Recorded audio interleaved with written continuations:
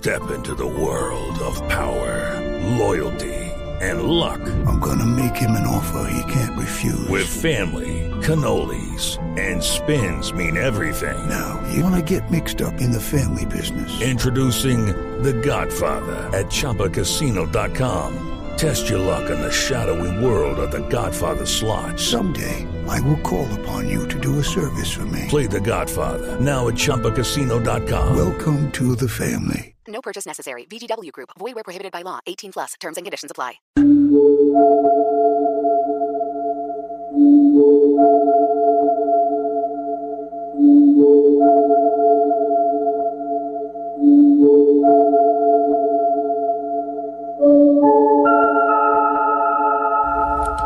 Buenas noches, esto es Luna Blue, son las 10:12 de la noche. Volvemos a nuestro horario habitual. Por la Copa América hemos tenido que correr el programa hasta las 11, pero les quiero contar que a partir ya de la otra semana nos iremos normalizando. Nos iremos acoplando nuevamente al horario que siempre hemos tenido.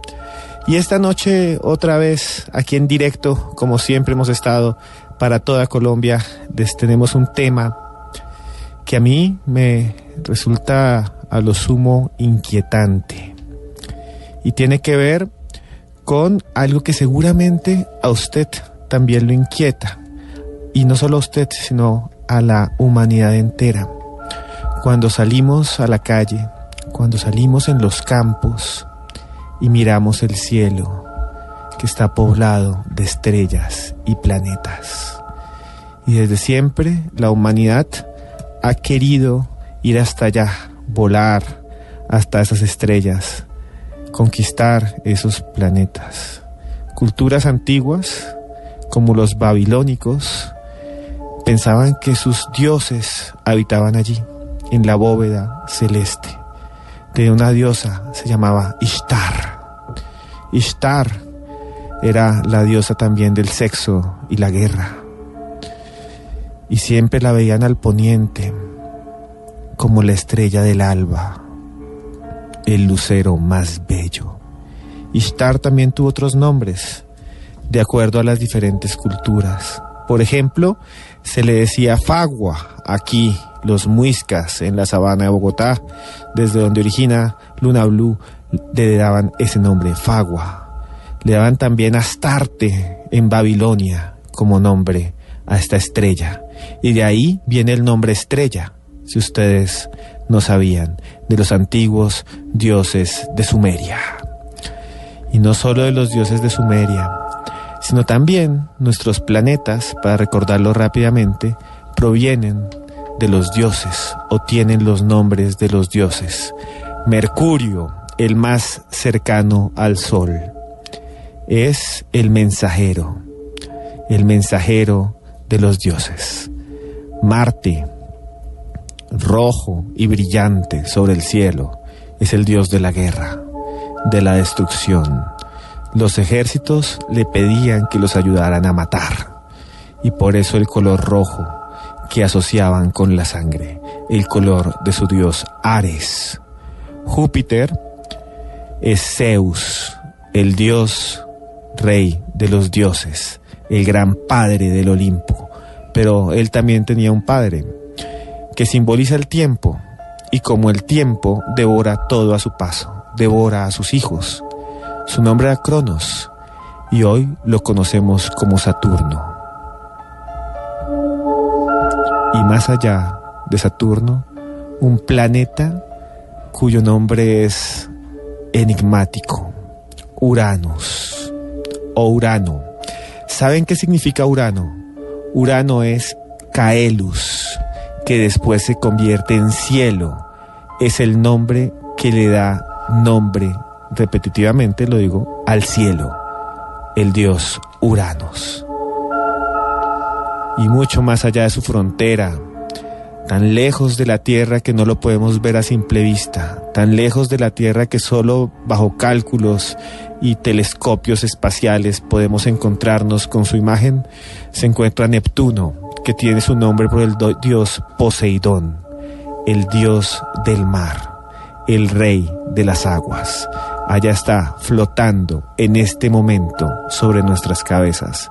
Y al final, el más enigmático de todos, del cual no teníamos fotografías hasta que una sonda el año pasado tomó una. Estoy hablando de un planeta que tiene el nombre del dios de la muerte, del dios del inframundo, donde solo están las almas, los demonios. Estamos hablando de Plutón, que es el mismo Hades.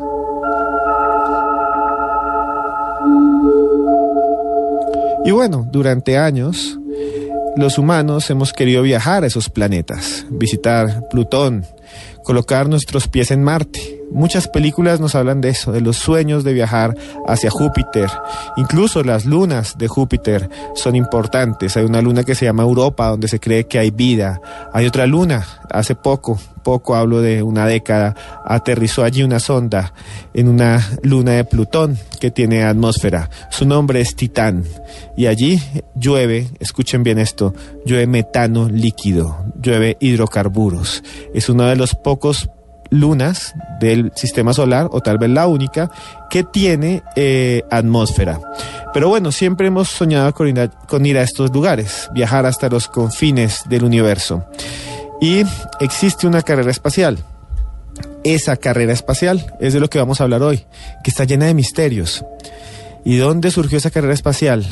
Donde aparecen inexplicablemente ovnis, donde hay astronautas que se dice murieron quemados o murieron torturados o quedaron errantes en el espacio, de los cuales tenemos grabaciones que vamos a poner hoy. También sondas espaciales que quedaron perdidas en el universo, sondas que dicen algunos conspiranoicos, como diríamos acá, que fueron destruidas por fuerzas que no son humanas. Y para entender de dónde surgió la carrera espacial, tenemos que recordar algo que pasó hace casi un siglo, algo que pasó hace ya casi 100 años, y eso surgió en Europa, entre febrero y octubre de 1917. En esa época, un montón de jóvenes se rebelaron contra su rey. Entre esos jóvenes habían 3 especialmente belicosos y que eran bastante beligerantes. Estamos hablando de Vladimir Ilich Ulyanov, hoy lo conocemos como Lenin, Joseph Stalin, quien era simplemente el hijo de unos campesinos, y León Trotsky. Entre los 3 comandaron un ejército de casi 1 millón de personas y destruyeron uno de los imperios más antiguos del mundo. Destruyeron el imperio ruso. La Rusia de los zares cayó para siempre y surgió un nuevo imperio basado en la ideología comunista. Les estoy hablando de la Unión Soviética.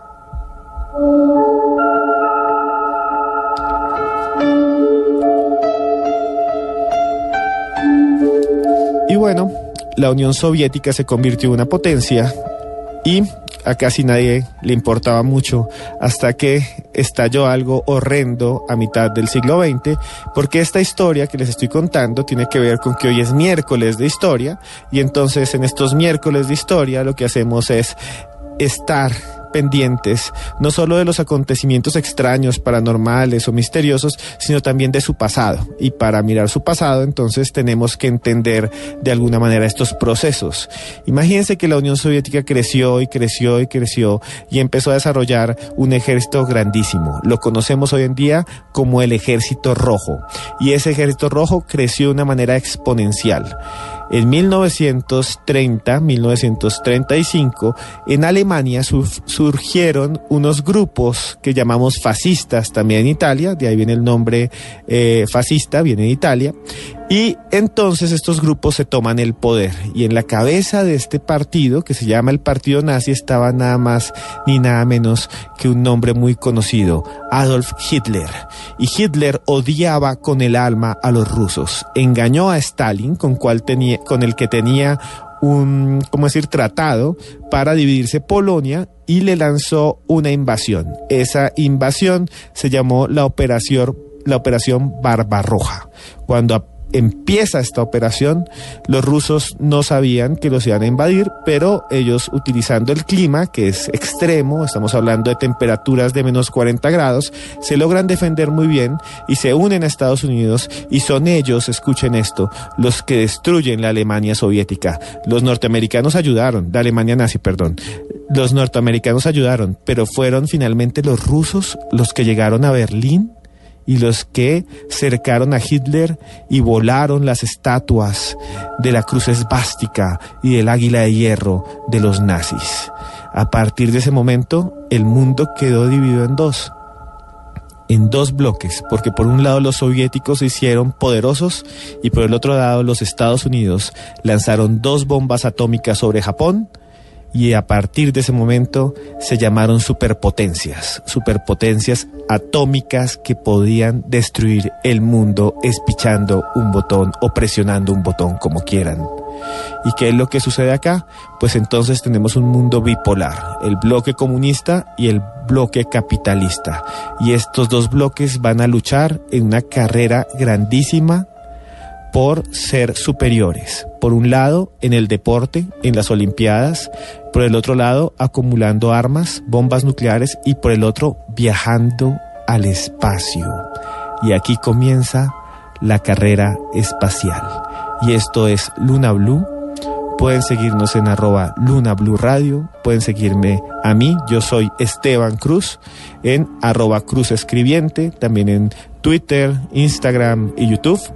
Igual, @Cruz Escribiente, y desde este momento abrimos la puerta al misterio para Bogotá, Medellín, Cali, Barranquilla, Neiva, Boyacá, Villavicencio, Bucaramanga, Armenia, Cartagena, Manizales y el norte del Valle.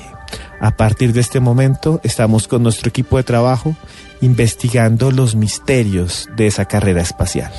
Y para eso vamos aquí a saludar a nuestros principales colaboradores, o nuestras principales colaboradores.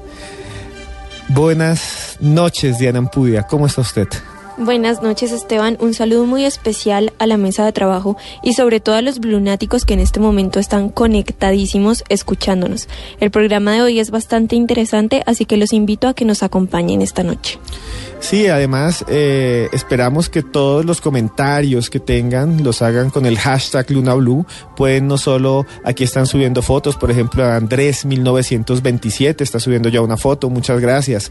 Jonathan García también está aquí pendiente. Entonces a ellos muchas gracias, y usted también puede con Twitter decirnos qué es lo que piensa. En la segunda hora pues leeremos sus comentarios, y también qué piensa, porque vamos a escuchar audios que para mí son aterradores y que son bastante extraños. Esta noche también está con nosotros @Antroposcura para que la sigan, es Tatiana Rodríguez. ¿Cómo está usted? Muy bien, gracias, Esteban. Buenas noches a toda la mesa de trabajo y buenas noches a todos los blunáticos que fielmente nos acompañan en estos días en los programas. Hoy les traemos un programa muy especial sobre los miércoles de historia, así que esperamos que no se duerman y nos escuchen y nos sigan. No, es que después de el audio que vamos a poner, o de los audios que vamos a poner y las historias que vamos a decirles, yo creo que nadie se puede quedar dormido, porque es exclusivo además, por primera vez en la historia de la radio colombiana, yo creo. Buenas noches a una de las principales integrantes de Luna Blue, Joana Arenas. ¿Cómo está usted? Buenas noches, Esteban. Contenta porque por fin, después de varios días, volvemos a tener un programa de 2 horas en nuestro horario habitual. Como ya les había comentado, Esteban, al inicio, la próxima semana nos empezamos a acoplar de nuevo a nuestro horario a las 10 de la noche. Así que estén muy conectados. El tema de hoy es bastante intrigante, lleno de conspiraciones, lleno de realidades algunas, pero sobre todo lleno de aprendizaje, porque hoy es miércoles de historia. Sí, no, y hay unas cosas de las cuales la mayoría de los gobiernos no hablan, o no hablaron en su momento, porque trataban siempre de mantener como secretos sus errores, o tal vez no querían que la gente sintiera pánico. Hay astronautas que han hablado, astronautas que viajaron a la Luna, y que estuvieron en la órbita de la Tierra, que han hablado contando de que vieron ovnis. Y hoy vamos a hablar un poco de eso. También vamos a hablar de astronautas o cosmonautas, ya les explicaremos cuál es la diferencia, que de alguna manera fueron convertidos en fantasmas y borrados por la historia porque era una vergüenza para su gobierno en su momento. Pero tenemos a alguien aquí que es una de las voces más conocidas de toda Blue Radio. Tal vez es uno de los más reconocidos en Luna Blue porque estuvo mucho tiempo acá. Muchas gracias por estar. ¿Qué piensa usted de todos estos temas? Y también un saludo muy grande a usted, Esteban Hernández. Muy buenas noches. Mi querido tocayo, buenas noches y buenas noches para todos. Después de que uno pasa 1 año y medio en Luna Blue, como fue mi caso, uno se cuestiona todo. Y uno aprende a cuestionar todo y a investigar y a revisar y a volver a revisar. Yo soy periodista y uno como periodista, esa es su tarea. Revisar las fuentes, revisar los orígenes, ver los puntos de vista todos. Y eso es lo que a mí me fascina de Luna Blue. Siempre en Luna Blue se ha manejado un estilo en el que todos los puntos de vista son bienvenidos. El que cree y el que no. Usted, que nos acompaña esta hora, es el que decide. ¿Qué le suena coherente? ¿Qué no tanto? ¿En qué cree y en qué no cree? Y nos lo comparte, por supuesto, a través de las redes sociales, a través de numeral Luna Blue en Twitter, que es nuestra línea directa para saber lo que el lunático piensa. Ha pasado, Esteban, tanto tiempo, más de 40 años, 46 años, si no estoy mal, sí, desde que el hombre llegó a la luna. Y aún el espacio es un misterio. Yo soy de los que se pregunta por qué si llegamos hace 40 y pico de años a la luna, no hemos hecho expediciones más ambiciosas. Era un contexto en el que los presidentes, en el que la Guerra Fría, en el que Kennedy, en el que todo sumaba y en el que queríamos ganarle a la Unión Soviética una carrera espacial. No sabemos si llegamos o no a la luna. Lo que nos cuestiona mucho es si llegamos, ¿qué había allá? Porque hay testimonios y los vamos a conocer esta noche de quienes se dedicaron a vivir y a trabajar en esa carrera espacial y dicen que allá había algo. Y lo que más me llama la atención, no quiero adelantarme, sobre todo que tuve oportunidad de ver hace un momento, Joana Arenas me permitió revisar un poco del material que vamos a tener esta noche, yo solamente como invitado y como observador, pero vi un poco del material en el que varios testigos hablan de cosas que vieron y que no fueron capaces de replicar por miedo o por vergüenza, porque sabían que muchos los oían, pero que en su momento fueron capaces de palpar una experiencia que no tenía explicación. Eso es lo fascinante de Luna Blue, traerles a ustedes los puntos de vista, el análisis y que al final ustedes decidan y nos cuenten en qué creen y en qué no. Sí, Esteban, y sabe que también es muy interesante algo que usted ha dicho. ¿Será que fuimos o que no fuimos a la luna? ¿Qué piensa usted, Joana? ¿Fuimos o no fuimos a la luna? Yo soy de las que poco cree la llegada del hombre a la luna. Considero que hace años no teníamos tanta tecnología como la que tenemos actualmente. Y me cuestiono sobre todo el por qué no hemos vuelto a regresar a la luna. Digamos que la razón, entre comillas, más lógica es la económica, pero creería yo que es una ambición bastante grande como para que la economía, el tema del dinero, estanque una cosa tan grande como la llegada a la luna. Además, hay un montón de cosas que se podrían aprovechar en la luna, ¿no? Se dice que hay un montón de elementos como el selenio 3, que es un combustible que es mucho más efectivo que el petróleo y que si tuviéramos la tecnología para explotarlo, pues nosotros podríamos de alguna manera ser más ecológicos y abaratar los costos. Recuerden que hace un par de 2 años el presidente Obama redujo el presupuesto de la NASA, ¿no? Sí, señor. Y que hay un montón de misiones a Marte que quedaron sobre el papel y que nunca se hicieron. ¿Y usted qué piensa, Diana? ¿Fuimos o no fuimos a la luna? Pues yo también estoy un poco escéptica con eso. De hecho, yo era de las creyentes de que el señor Kubrick había hecho un muy buen montaje sobre la llegada del hombre a la luna. pero hace unos meses El Tiempo sacó una columna de opinión sobre un experto que explicaba que mantener un secreto de esta magnitud era casi que imposible. Sí. Entonces, en ese momento, desde ese momento, en realidad lo estoy considerando. Sí. Y pues ahora estoy como en el limbo. Sí. Pero, o sea, ¿usted cree que no fuimos? Sí, yo creo que no fuimos. Pero también estoy de acuerdo con que un secreto de esa magnitud es imposible que no salga a la luz.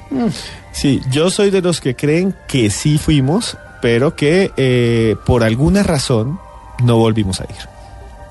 Eso es lo que pienso yo. Y para hablar de estas cosas, de conspiraciones, les tengo una historia que es interesantísima.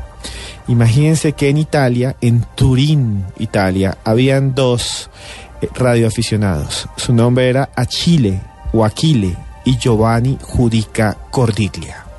Ellos dos tenían en su terraza una antena al comienzo, y cuando surgieron los satélites, cuando la Unión Soviética lanzó su primer satélite, que es el Sputnik 1, pues ellos dijeron, los soviéticos quieren escuchar que lo logramos, sintonícenos en estas frecuencias y lo van a escuchar. Y ellos lo lograron, fueron los primeros en Italia en poder rastrear una transmisión de la Unión Soviética. Pues bien, les quedó la gana y siguieron armando, construyeron más antenas por toda Italia, llegaron a tener una red de antenas y lograron, escuchen esto, lograron interrumpir y grabar la transmisión de la perra Laika, que era una perra que enviaron al espacio. La rusa. Una perra rusa que enviaron al espacio. Y que nunca volvió. Y que murió además. Y lograron grabar los sonidos del corazón que estaba transmitiendo la perra hacia pues la Unión Soviética. Pero ahí no quedó todo. Resulta que siguieron grabando y grabaron, imagínense esto, imagínense Esteban, grabaron en 1960 la señal de una nave espacial rusa que iba en una dirección equivocada y que se perdió. A mí, ¿sabe qué me parece fascinante, pero a la vez rarísimo? Que hace 30, 40, 50 años existiese, estamos hablando de 5 décadas, la tecnología suficiente para tener una transmisión en vivo desde la Luna, para escuchar los latidos de Laika, una perra que además hoy en día me parece aberrante, en su momento seguramente no lo era, meter a un animal entre una nave espacial y mandarlo al espacio a experimentar, pero que se tenían los latidos de Laika desde el espacio. Estamos hablando hace 5 décadas. Tecnología de punta. Y que hoy en día los avances sean tan pocos, a mí lo que me genera es sospechas. Sí, señor. Imagínese que en febrero de 1961, estos dos hermanos, los hermanos Cordiglia, grabaron la voz de un cosmonauta ruso que se sofocaba y moría. Y siguieron grabando cosas y grabaron esto que les vamos a poner a continuación, que es realmente increíble. Es la historia de una señora que se llamó Ludmila Tokop. Ludmila Tokop no está en ninguno de los archivos de la KGB y en ninguno de los archivos de la Agencia Espacial Rusa. Pero según los hermanos Cordiglia, ellos intervinieron en 1963, esta grabación que van a escuchar, donde suena la voz de una cosmonauta que ellos identificaron como tal, pero antes de escuchar les quiero aclarar 2 cosas. Los norteamericanos les dicen astronautas. Sí, señor. Astronauta significa navegante de los astros. Y los soviéticos les dicen cosmonautas. Los cosmonautas, claro. Sí. Que fue el primer término. Exacto, porque ellos fueron los primeros. Y en 1963 ellos intervinieron una comunicación que incluso fue buscada por la KGB, porque decían que era ilegal hacer esto. Y recuerden que la Unión Soviética era como un imperio que guardaba sus secretos, que cualquier error podría ser un problema para mostrar su poderío al mundo. Y entonces ellos grabaron a una cosmonauta perdida en el espacio.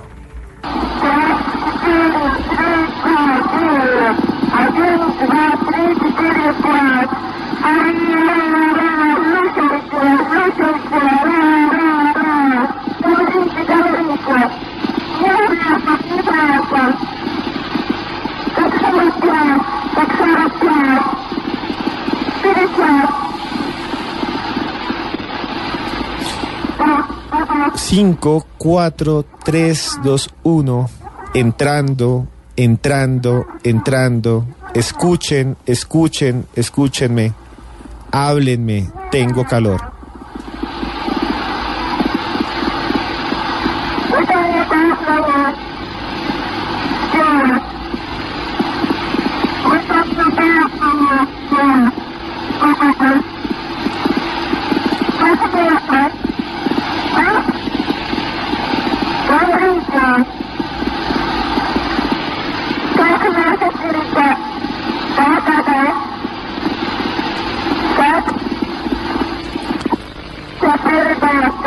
Esto es peligroso. Es peligroso. Siento calor. Estoy viendo una llama. ¿Esto es normal? Hay muchas llamas.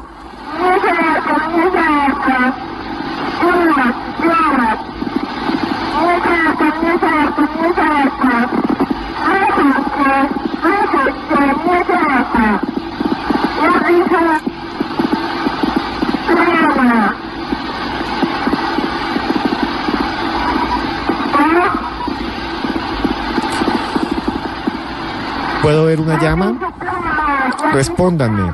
Siento mucho calor. 32, 34, 32, 41. ¿Me voy a estrellar? Siento mucho calor. Me voy a estrellar.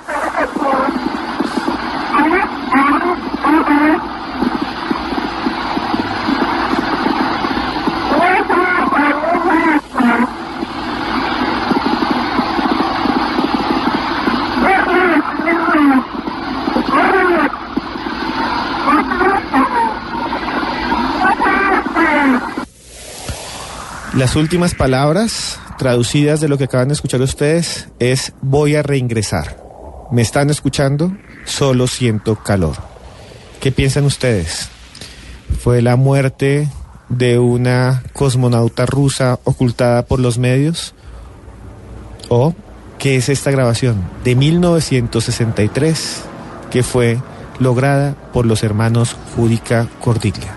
¿Qué piensa usted, Esteban Hernández? Me inquieta, me atormenta sobre todo saber que en algún momento de la historia este tipo de grabaciones, este tipo de documentos se escondió, se guardó. Les debo confesar a todos que me genera angustia.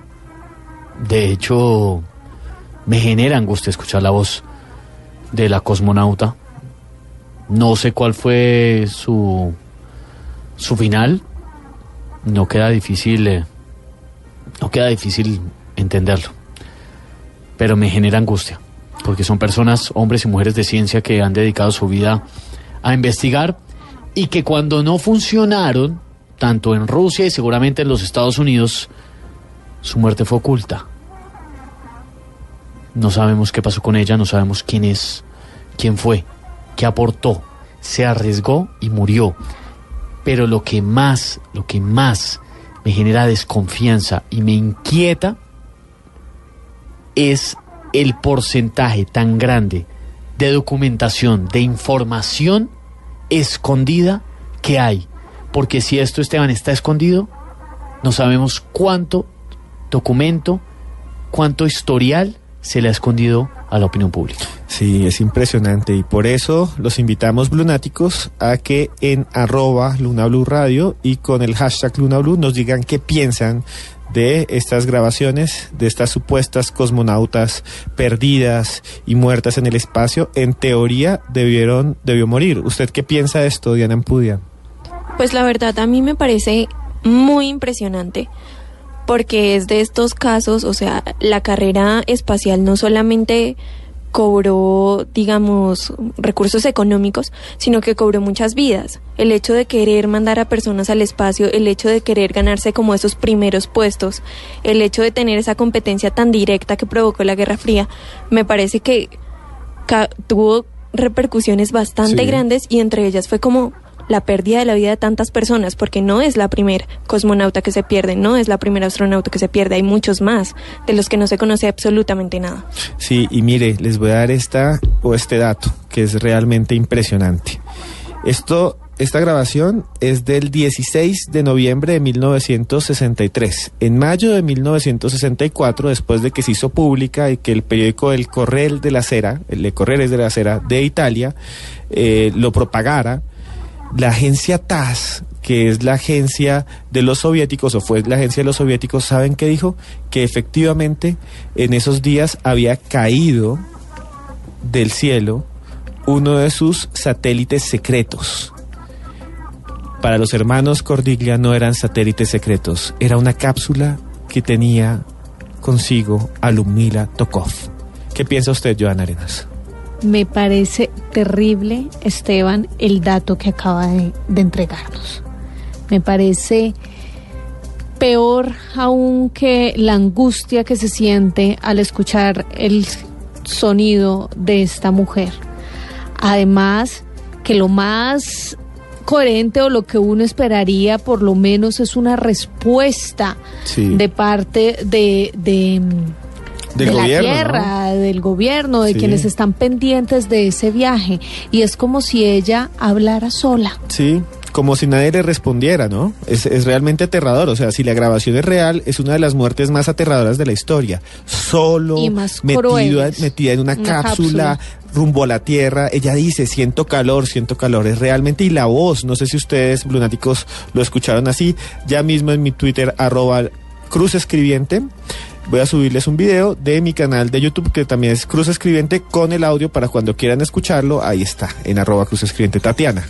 Y la angustia que se escucha cuando habla esta mujer, o sea, saber que está muriendo y que nadie más con el que tenía contacto le está hablando, es tremendo, produce terror y escalofríos. A mí me movió mucho, es angustiante sentir que puede que sean las últimas palabras de la astronauta. Exacto, es como si conociera su destino.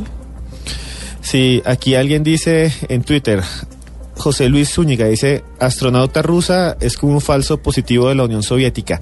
Mire que la Unión Soviética dejó olvidadas a muchas personas que murieron. Gracias, José Luis Zúñiga, y todos los que por el hashtag LunaBlue nos están escribiendo. Sigan escribiendo, que empezando la segunda hora, que les tenemos otros audios impresionantes. Vamos a leer todas sus apreciaciones y comentarios.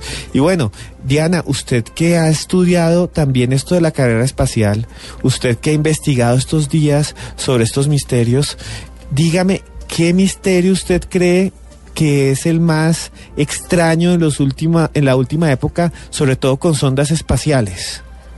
Pues Esteban, imagínese que el asunto de las sondas espaciales es bastante complicado, porque en muchos de los casos se quiso explorar muchas veces no solo la Luna, que es nuestro satélite, sino también las lunas satélites de Marte.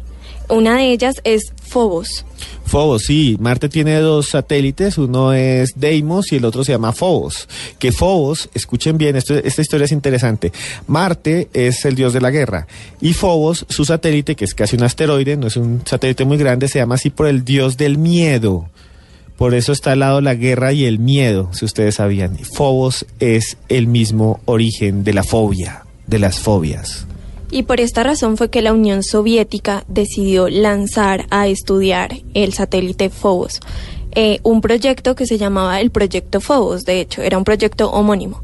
Este proyecto primero lanzó a Phobos 1, que fue lanzada en julio 7 de 1988. Esta sonda ni siquiera alcanzó a llegar a Marte por culpa de una orden errónea que se le mandó desde la Tierra. O sea, le mandaron una orden mal y la sonda se perdió. Exactamente, la sonda se perdió toda la comunicación con ella. Se dice que ni siquiera alcanzó a salir de la atmósfera terrestre. O sea, en la Tierra se cayó. Exacto. Y posteriormente lanzaron Phobos 2, que fue el 12 de julio de 1988. En su llegada a Marte logró llegar, pero en su llegada a Marte llegó con un transmisor de emergencia, pues se averió su transmisor principal y además de eso se sobrecalentó y dañó algunos de los equipos. Sin embargo, alcanzó a orbitar aproximadamente 3 meses hasta el 29 de enero del 89 y funcionó pues con normalidad hasta que se presume que de un momento a otro se perdió toda la comunicación con esta sonda. ¿Y hay alguna razón por la cual se haya perdido esa comunicación? Pues aquí es donde entran el misterio y donde entran las dos versiones. Hay una versión de los que defienden la existencia de anomalías en esta sonda, de que se desconectó por anomalías que el ser humano no puede explicar, que nuestra inteligencia no puede explicar. Y ellos argumentan 3 cosas principales. Sí. Primero, pues que ya se habían encontrado como rastros de presencia alienígena en Marte, y este es un caso muy particular. No sé si los blunáticos recuerden la cara de Sidonia, que es esta imagen en satelital que se tomó en Marte. Por la Viking. Sí. Exacto, por la Viking 2 en el año 1976. Que ya han desmentido un montón de veces, pero bueno. Exacto, dicen que son, son esteras rocosas, sí, y que la imagen de la cara en realidad es un fenómeno pareidolia. Sí, o sea que es una pareidolia, sí, o sea, que la mente uno humana, ve las manchas, exacto, y ve una cara, realmente. Exacto, esa es la mente humana la comparaba con imágenes que ya reconoce, y en ese caso la reconoció, la comparó con una cara humana. Entonces, esta es como el primer argumento que sale de la versión de los que defienden la existencia de anomalías. O sea, el primer argumento es, la sonda se perdió o se interrumpió porque una fuerza que no conocemos la hizo perderse y desconectarse. Exacto. Que no fue algo natural ni algo tecnológico, fue una inteligencia extraterrestre, sobrehumana, intradimensional, lo que sea. Exacto. La segunda es que existe una foto, que es una foto que en unos instantes les colgaré en mi Twitter, @desmejorada_al-piso, que corresponde a una sombra que captó Phobos 2. Esta sombra es una sombra de forma oblicua, no es una sombra circular.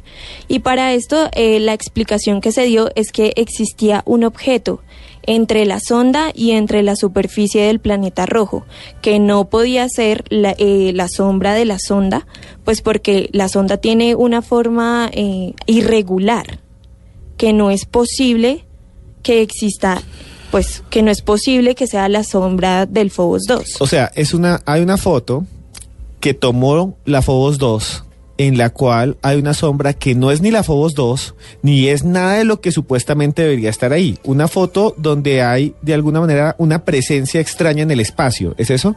Sí, es eso. Eso es lo que se explica. Y de hecho, esta teoría, pues, fue, digamos, corroborada por el astrofísico Joseph Isklowski, que indicó que el origen de esta sombra podría ser artificial, y que pues la órbita, la sombra hacía parte de algo desconocido, algo que la inteligencia humana no puede explicar. Sí, ya estoy viendo la foto en @desmejorada_al-piso, que es el Twitter de Diana. No sé qué piensa usted de esto, Esteban. Una sonda que se pierde y que además antes de perderse toma una foto donde sale una sombra que los astrofísicos dicen que no debería estar ahí. Pero me inquieta más es la posición de los gobiernos. Me inquieta más la posición de las agencias espaciales, de la NASA, de quienes están detrás del manejo de esto. Yo no quiero sonar, ni más faltaba, ni no es mi intención para nada conspiratorio, ni nada por el estilo, pero hombre, la carrera espacial que lleva tantos años, tantas décadas, ha arrojado tanta información y se nos ofrece graneadito. Se nos ofrecen una o un par de evidencias cada un par de 2 años. Hay noticia de la NASA, hay noticia de los descubrimientos espaciales. Miles de millones de dólares se invierten en este tema. ¿Y por qué al público, a nosotros, nos llega tan poco? Y lo que decía hace un momento, ¿por qué la administración del presidente Obama recortó los recursos de la NASA? Sí. O por lo menos dijo que los recortó. Nosotros no sabemos qué es lo que hay detrás. Me inquieta es la cantidad de información que nosotros no poseemos, que gracias a espacios como Luna Blue se conoce. Ahora, esto no es fácil, ¿no? No se gana enemigos y toda la cosa, y bueno, pero nuestra misión como periodistas es revelarles a ustedes esta información, sin el ánimo de nada, solamente que ustedes la conozcan y decidan en qué creen y en qué no.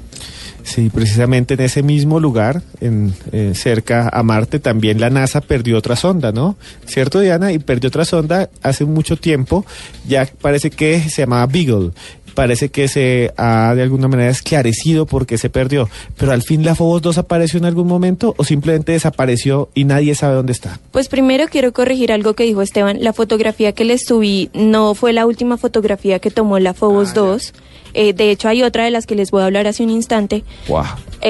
Les voy a hablar en este momento, de hecho, y se trata de la segunda fotografía. Esta fotografía fue publicada por Marina Popovich, que fue una de las cosmonautas más importantes de la Unión Soviética.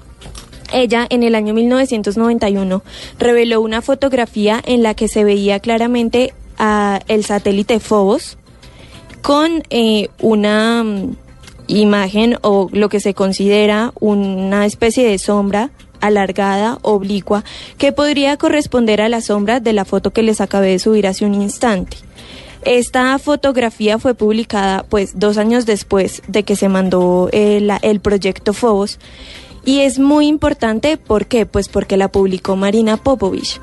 Ella decía que esto lo había recibido de altos mandos de la Unión Soviética, y que la gente, y que ellos no querían pues reconocer la existencia de esta fotografía, pero pues claramente ella pensaba que esta fotografía daba cuenta de, digamos, la vida o de las experiencias alienígenas que se experimentaban en Marte, de las cosas que ven en Marte.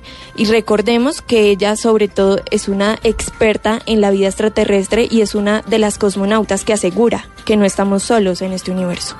Sí, impresionante, impresionante, no solo las fotografías, sino impresionantes también las otras evidencias que aparecen dentro de la carrera espacial, ¿cierto, Diana?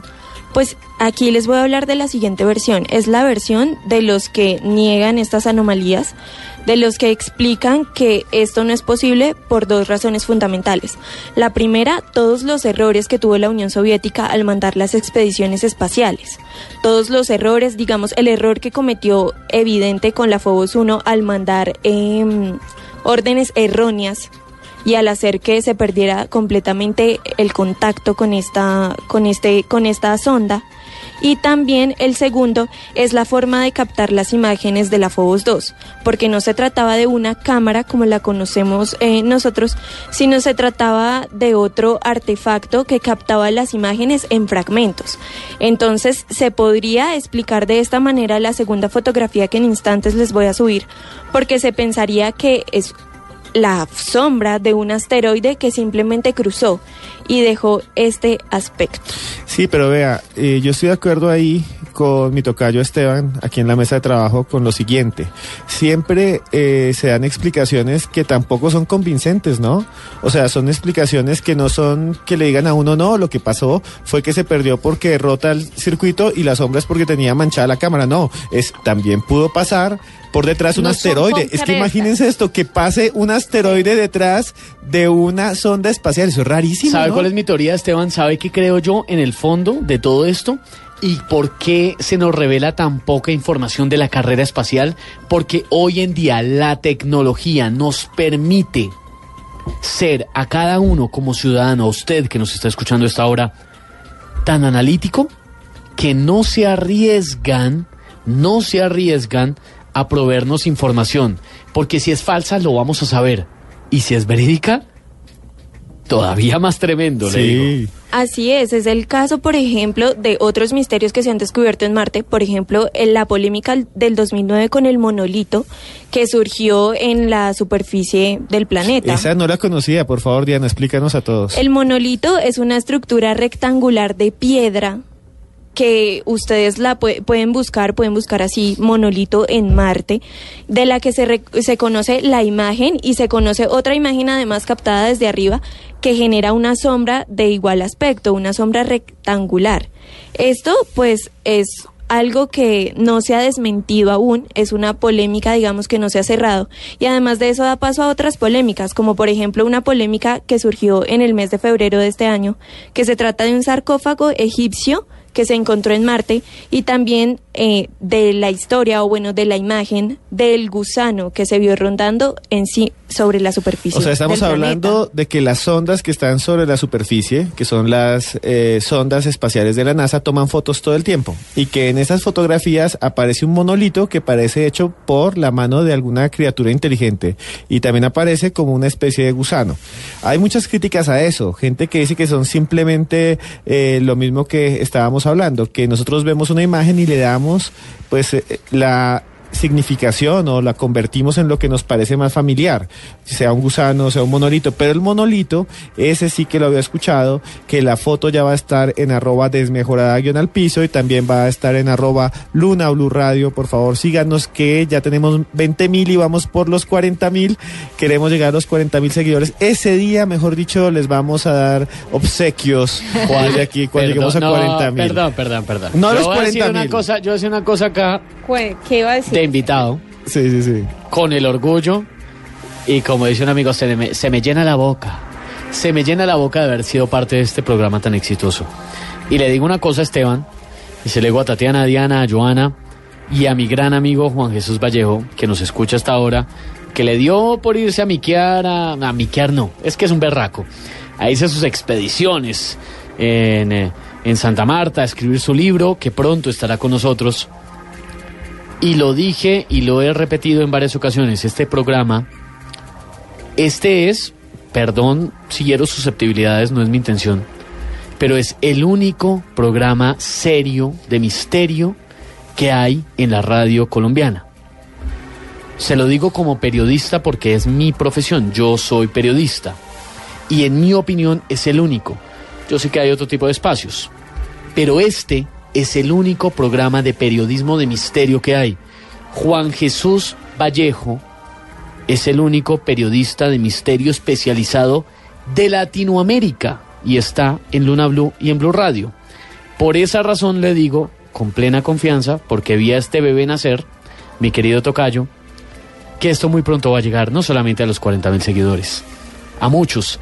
En este momento, muchos que nos escuchan están entrando a Twitter, buscando @LunaBluRadio, haciendo clic y apoyando este proyecto, por una razón muy sencilla.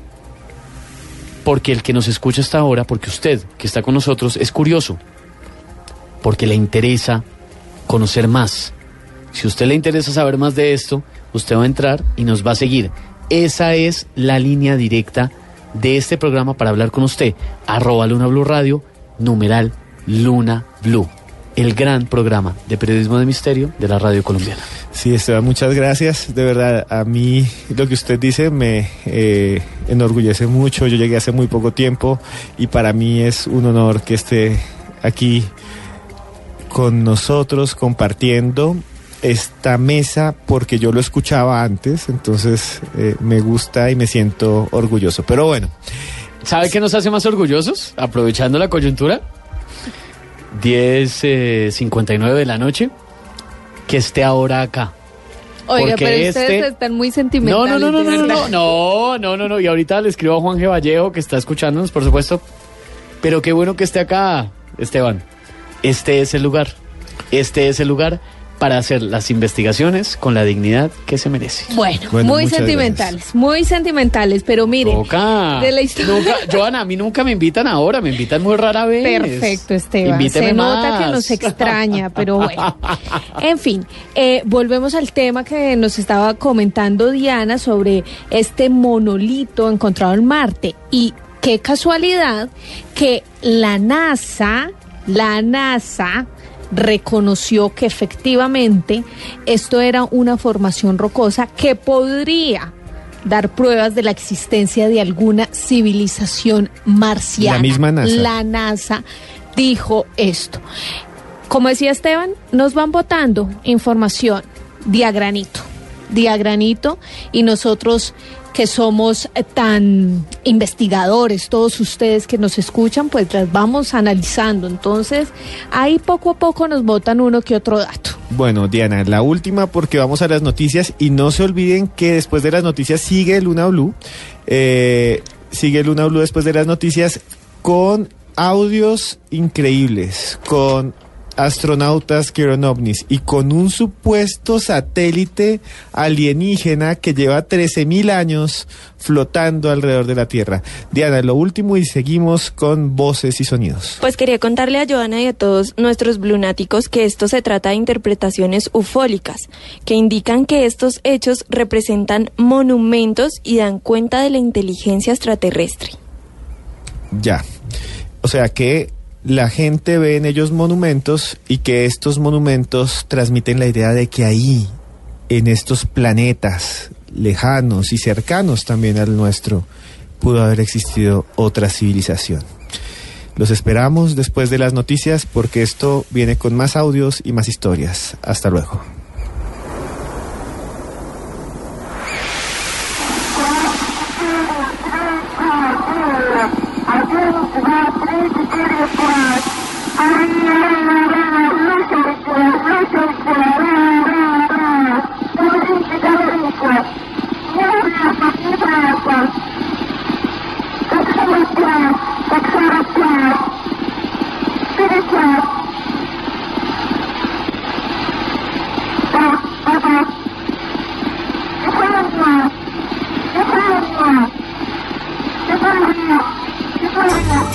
Luna Blue, periodismo de misterio en la radio colombiana.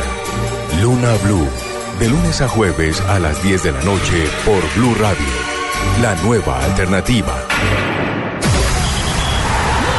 Este viernes en la Copa América del Centenario, Colombia, Perú. Blue Radio, la nueva alternativa desde las 6 de la tarde. Voces y sonidos de Colombia y el mundo en Blue Radio y bluradio.com, porque la verdad es de todos. Las 11 de la noche, 3 minutos, la hora oficial en Colombia. A esta hora llega la actualización de las noticias más importantes de Colombia y el mundo a través de Blue Radio. Después de 10 horas de discusión del nuevo Código de Policía, la Cámara de Representantes decidió terminar la votación y aplazarla para mañana. ¿Cuáles fueron los puntos polémicos? María Camila Correa. Uno de los aspectos más álgidos en la discusión del Código de Policía tiene que ver con la facultad de los alcaldes para decretar toques de queda cuando la situación de orden público lo amerite. El representante a la Cámara, Harry González, ponente coordinador del proyecto, aseguró que esta propuesta garantiza la seguridad de los menores de edad. Aquí lo que se está buscando es crear una garantía de protección a los adolescentes también cuando se presenten situaciones alternas. Digamos, sería muy raro que la legislación permita en Colombia que se pueda decretar toque de queda para todos los ciudadanos y menos para los menores de edad. El código garantiza especialmente las medidas de protección para los adolescentes, niños y niñas que establece ya el Código de Infancia y Adolescencia. Algunos congresistas de la Alianza Verde y del Polo Democrático aseguran que este punto vulnera los derechos de los menores. En la discusión también se aprobó que los policías podrán requisar a las personas cuando exista duda sobre la fiabilidad de la identidad. Mañana continuará la votación. María Camila Correa, Blue Radio. Gracias, María Camila. La Corte Constitucional advirtió que 1.2 millones de hectáreas de terrenos baldíos estarían en riesgo de terminar en manos de inescrupulosos. Luz Karime Hurtado. El alto tribunal llamó la atención al gobierno nacional, pues desde 2014 le ordenó realizar un inventario de todos los bienes baldíos que tiene la nación. A la fecha esa determinación no se ha cumplido. Tras analizar informes de varias entidades como la Contraloría, el INCODER, el Instituto Agustín Codazzi, la Unidad de Planeación Rural Agropecuaria, la Superintendencia de Notariado, entre otros, la Corte decidió asumir directamente el seguimiento del fallo. Abro comillas. No existe una fluida y oportuna coordinación entre las entidades encargadas de ejecutar la gobernanza de la tierra. Eso en razón a que cada una de ellas tiene metas, visiones y territorios priorizados, señaló la decisión de la Corte Constitucional, por lo que a partir de ahora el gobierno deberá entregar día a día un reporte a la Corte Constitucional sobre el tema de los baldíos. Luz Karime Hurtado, Blue Radio. 11 de la noche, 5 minutos. Gracias, Luz Karime. Por la inasistencia del ministro de Agricultura no se pudo realizar el debate sobre la diferencia entre el gobierno y Fedegan, diferencias que se vienen presentando desde hace algún tiempo. Diego Monroy. Para este miércoles estaba citado en la Comisión Quinta del Senado un debate de control político con el que se buscaba ahondar en el tema de las diferencias públicas entre el gobierno y la entidad gremial Fedegan, lo que ha conducido, según los parlamentarios, a la posible liquidación del Fondo Nacional del Ganado. El senador del Centro Democrático, Ernesto Macías, aseguró que a los ministros se les volvió costumbre excusarse para no asistir a las citaciones en el legislativo. Pues un debate sin ministro obviamente no se podría hacer. Lo que nos preocupa es que es un debate muy importante porque está afectado un gremio, porque el gobierno tomó unas decisiones que llevan a la liquidación del Fondo del Ganado y a una grave situación de friogán, de tal manera que eso nos preocupa. Este debate será el primero que se haga la próxima legislatura en la Comisión Quinta del Senado. Diego Fernando Monroy, Blue Radio. Fue oficializado en Santa Fe de Antioquia el inicio de lo que será la obra de infraestructura vial más importante del país, el túnel del Toyo. En el acto, la Gobernación de Antioquia entregó un cheque a la firma licitadora por 26.000 millones de pesos para la primera etapa. Rodrigo Pérez. El gobernador Luis Pérez Gutiérrez manifestó que este es un compromiso con el desarrollo y la productividad, no solo de la región, sino también de todo Colombia. Señaló además que en los próximos 10 meses ya se tendrá un cronograma puntual con la obra, las licencias ambientales y la negociación de los predios. Eso lo pensamos tener antes de 10 meses todo, el diseño definitivo, la licencia ambiental, la consulta a las comunidades que es muy importante y obviamente la compra de predios para que la nueva vía y el túnel puedan transitar libremente. Heriberto Urrego, habitante antioqueño, expresó su satisfacción porque según él, nunca se imaginó que por esa montaña que observa todos los días desde su casa de campo pasara la obra de ingeniería más importante del país. El túnel es excelente para la gente de la comunidad porque todo va a quedar más cerquita, todo va a traer más empleo para la comunidad. En total fueron entregados 26.000 millones de pesos a la firma encargada de su construcción para la primera etapa de la obra. En Medellín, Rodrigo Pérez, Blue Radio. De Medellín vamos ahora al Quindío, porque las autoridades del municipio de Calarcá, en esa región del país, decretarán el toque de queda para menores de edad, quienes a partir del próximo 4 de julio no podrán estar en las calles después de las 10 de la noche. Juan Pablo Díaz.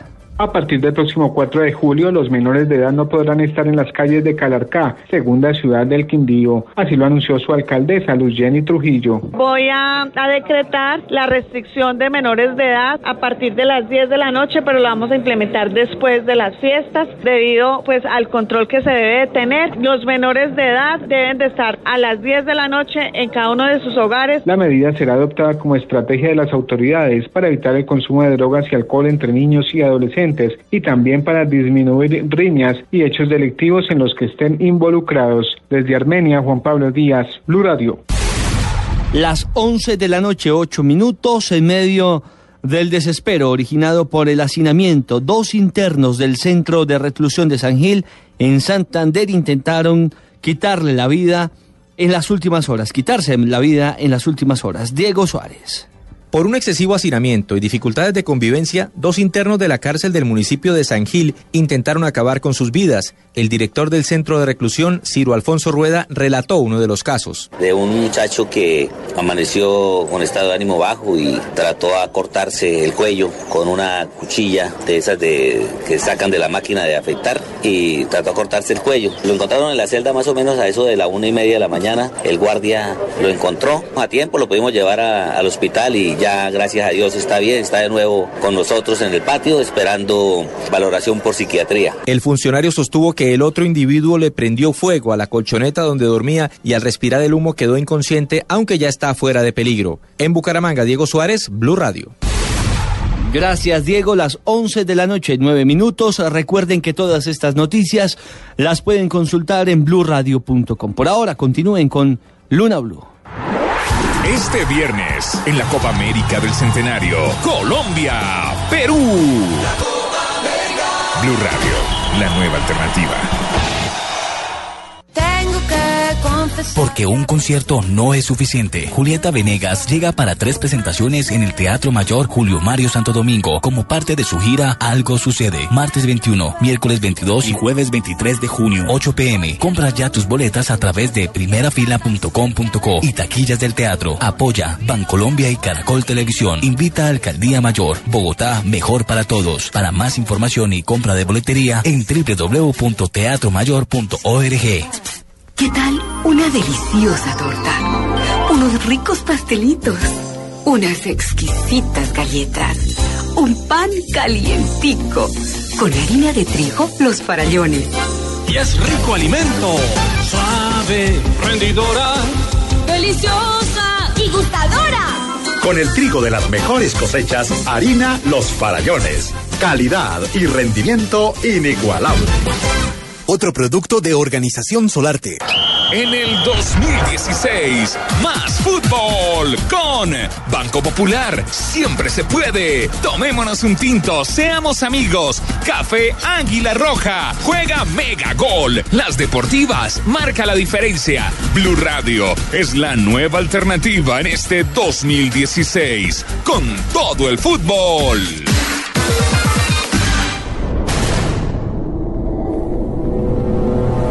Existen astronautas que aseguran haber visto ovnis en el exterior de sus naves y otros que dejaron voces agónicas en grabaciones inexplicables. Satélites errantes, sondas perdidas y objetos imposibles. Esta noche en Luna Blue, los misterios de la era espacial. Luna Blue, periodismo de misterio en la radio colombiana. Desde las 10 de la noche por Blue Radio y bluradio.com. La nueva alternativa. Los contenidos emitidos en este programa son opiniones de las personas que participan en él. Dichas opiniones no representan la posición de Blue Radio, por lo cual su interpretación es subjetiva de los oyentes del programa.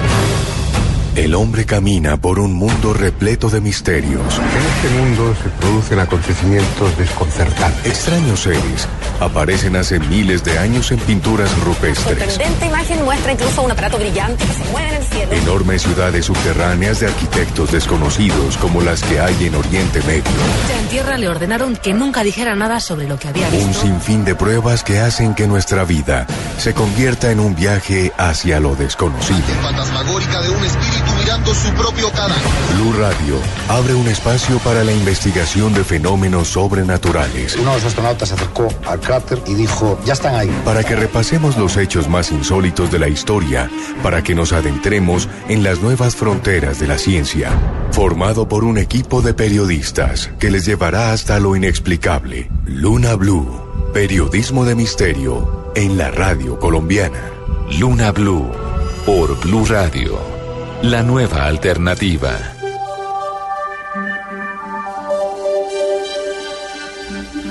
Seguimos en Luna Blue en este miércoles de historia en el que estamos escudriñando los misterios de la era espacial. Y estamos muy contentos leyendo sus mensajes porque hay unos realmente impresionantes, ¿verdad, Joana? Sí, señor, Esteban, claro, pues los blunáticos están conectados porque hoy, después de varios días, tenemos nuestras 2 horas de programa que nos las estaban solicitando a gritos. Y hacían falta. Ay, voy a decir algo que no es políticamente correcto y bueno, que no me jalen las orejas. Pero ¿se han dado cuenta de esos mensajes que piden más Luna Blue? Sí, señor. No estoy siendo para nada, pues estoy diciendo la verdad, lo que yo le digo, porque yo ahora soy oyente. Yo soy oyente de Luna Blue, hoy estoy invitado, una atención muy especial de Esteban, de Joana, de Juanje, de todos. Pero he visto, porque me fascina Luna Blue y siempre me fascinará los mensajes que dicen, oiga, Luna Blue más largo. Yo sé que tienen que dormir. Que no estoy diciendo, no, pues, no, tienen que dormir, por supuesto. Pero son los mensajes de una audiencia que quiere saber más, que quiere conocer más, que tiene sed de esto, de conocimiento. Así es, Esteban. Por eso le enviamos saludos a todos los que a esta hora se conectan con nosotros y nos escriben a través del numeral Luna Blue. Fernando Montaña, que nos saluda desde Tunja. También está Claudia Valencia, que es una fiel blunática. Nos dice que toda su familia nos envía un saludo desde Cali. Que excelente el programa. Aunque lamenta mucho escuchar la voz de esa mujer tan angustiada que usted, Esteban Cruz, puso al inicio de este programa. Pero un saludo para Claudia Valencia y toda su familia allá en Cali. Un saludo también a Miguel Afanador, desde Pamplona, en el norte de Santander. Para Francisco Barraza, que está desde Barranquilla. Y para Fabricio Romero, que nos escucha desde Quito, Ecuador. Qué bueno escuchar y saber que estamos no solo en Colombia, sino alrededor del mundo. Permítame saludar también a Fernando García, a Iker Morero, a Julián Andrés, que es @Julián S. Serna, que también están ahí conectados con nosotros. También un saludo especial a Felipe Millán, que nos reporta con una foto todo lo que está haciendo para poder escuchar Luna Blue. Ay, yo vi, el que puso, está la grabadora encima de una silla. Sí, señor. Y también un saludo especial a Agente del Caos, que dice que está sorprendido con las maravillas del espacio.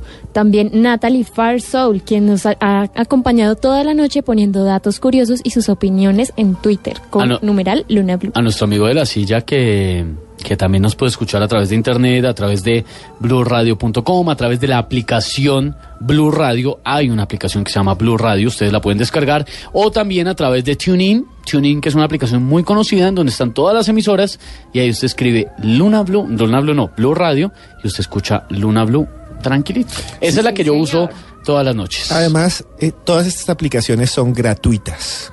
Pero miren, también está Megadicto, que nos escucha desde Tel Aviv, en Israel. Un saludo muy grande para él. Diego Rodríguez, que está conectado con nosotros. Carlos Leal, que se convirtió también en un blunático fiel. Un blunático leal. Sí, leal. Muy bien. Y que constantemente nos está enviando información. Juan Carlos Mesa, que también nos envió una foto de la grabadora en la que nos está escuchando desde su trabajo. También Tirsno Navarro, un saludo para él. Andrés 1927, que también está siempre muy conectado y nos envía muchísimas fotos. Y también a Michael David Durán, quien también nos aporta siempre más contenido y fotos de los temas que vamos conversando. Bueno, la noche sigue su curso y también Luna Blue. Tenemos más enigmas sobre la carrera espacial. Y a esta hora vamos a hablar de algo que a todos ustedes y a mí también me impactan bastante, la posibilidad de que existan otras inteligencias. Sí, Esteban, mire, son muchas las misiones que se han enviado a la Luna, son muchas las historias y sobre todo las polémicas de lo que estos astronautas han podido ver y han podido captar en este lugar. Mire, en 1962 inició, digamos que toda la polémica sobre la posible existencia de vida en la Luna, con el astronauta John Glenn. Él informó en su vuelo que había encontrado, que había mejor visto 3 objetos extraños que los seguían, que seguían a su nave y que además iban en velocidades diferentes, que si nos ponemos a analizar cuando hemos trabajado aquí el fenómeno ovni, es una de las características, digamos que más habituales. Sí, increíble. Un astronauta que está diciendo que cuando estuvo en su misión en el espacio, entre las órbitas de la Luna y la Tierra, vio 3 objetos extraños detrás de él. ¿Un astronauta oficial de la NASA? Sí, señor, John Glenn, que esto fue en 1962 y fue la primera vez que se registró que un astronauta haya hablado de este tema. Y así siguieron sucediendo muchos otros casos. Por ejemplo, en 1965, James Lovell y Frank Borman, también astronautas de la NASA, reportaron avistamientos ovnis. Ellos comentaron que habían unas luces extrañas que estaban rodeando su nave. O sea, no solo un astronauta, no es solo uno, son muchos astronautas. Son muchos. Y que dicen que han visto luces y objetos cuando van al espacio, cuando están en sus vehículos, sea en el transbordador o cápsulas o lo que sea. Ahora le voy a decir una cosa, no es solamente hace 20 o 30 o 40 años, especialmente en los últimos 5 años, varios astronautas, no sé si completan una decena, pero por lo menos 5 astronautas, no recuerdo sus nombres, han hablado ya en edad adulta, ¿no? Madura, ya. Sí. Cuando están jubilados, retirados. Por encima del bien y del mal, dice uno. Ya cuando nada los puede afectar, Cuando o sea, ya no hay nada que perder. No los van a botar del trabajo, no los van a meter en la cárcel, van a decir que son unos viejos locos y por eso pueden hablar. Han hablado de experiencias con seres de otros mundos. En el 2005, Edwin Buzz Aldrin habló de lo que él cree que fue un objeto volador no identificado que siguió al Apolo 11. Esta es, para los que no lo saben, la misión que llegó a la Luna. Estamos hablando de 1969. Exactamente, Esteban. Y es que lo más curioso y lo más extraño es que estos astronautas están preparados para identificar cosas en el espacio o en la Luna, identificar instrumentos, aparatos, reacciones normales que pues se encuentren en este lugar. Y precisamente uno de los casos de avistamiento más sonado pues ha sido el de el Apolo 11, precisamente con el señor Aldrin, uno de los 3 astronautas que pisaron la Luna. Pues él, como decía Esteban, en 2005 salió a hacer unas declaraciones bastante fuertes. Escuchen lo que dijo este señor. Now, obviously, the 3 of us were not going to blurt out, "Hey, Houston, we got something moving alongside of us, and we don't know what it is. You know, can you tell us what it is?" We weren't about to do that. Because we know that those transmissions would be heard by all sorts of people, and who knows what somebody would have demanded that we turn back because of aliens or whatever the reason is. Lo que está diciendo es muy especial y muy importante. Mira, obviamente dice que en ese momento que escuchan los ruidos, para resumirles un poco lo que está diciendo, se alarman y les preguntan qué es lo que están viendo, o ellos quieren expresar lo que están viendo, pero saben que muchísima gente los está escuchando, y pongámonos un poco en el contexto, no quieren sonar como unos locos. Tengamos en cuenta que las condiciones en el espacio exterior son diferentes, y en algunas ocasiones los astronautas pueden sufrir trastornos mentales, físicos. Obviamente dijeron, no, pensemos lo que vamos a decir. Ninguno de los 3 tripulantes, y esto es lo que dice la grabación, iba a transmitir hola Houston, tenemos algo moviéndose alrededor de nosotros, no sabemos qué es, pueden decirnos qué es. Claramente no iban a hacer eso, y lo dicen en la grabación porque sabían que esas transmisiones iban a ser escuchadas por las personas que estuvieran ahí, y quien hubiese dicho una respuesta de este modo habría estado hablando de alienígenas, estaría diciendo que lo que vieron alrededor fueron extraterrestres y no se iban a arriesgar a decirlo en su momento. Es aterrador, y esto ya es un apunte personal, no es lo que dice la grabación, ya es lo que pienso yo, Esteban. Es aterrador que hoy en día revelen, queríamos contar que vimos lo que para nosotros eran seres de otros mundos y no nos atrevimos porque pensábamos que nos iban a tildar de locos. Sí, señor. Y es que además es que lo importante es que este señor fue parte del equipo que fue a la Luna por primera vez. Estamos hablando de la misión de 1969, donde estaba Neil Armstrong. Exacto, Neil Armstrong y Michael Collins junto a Buzz Aldrin.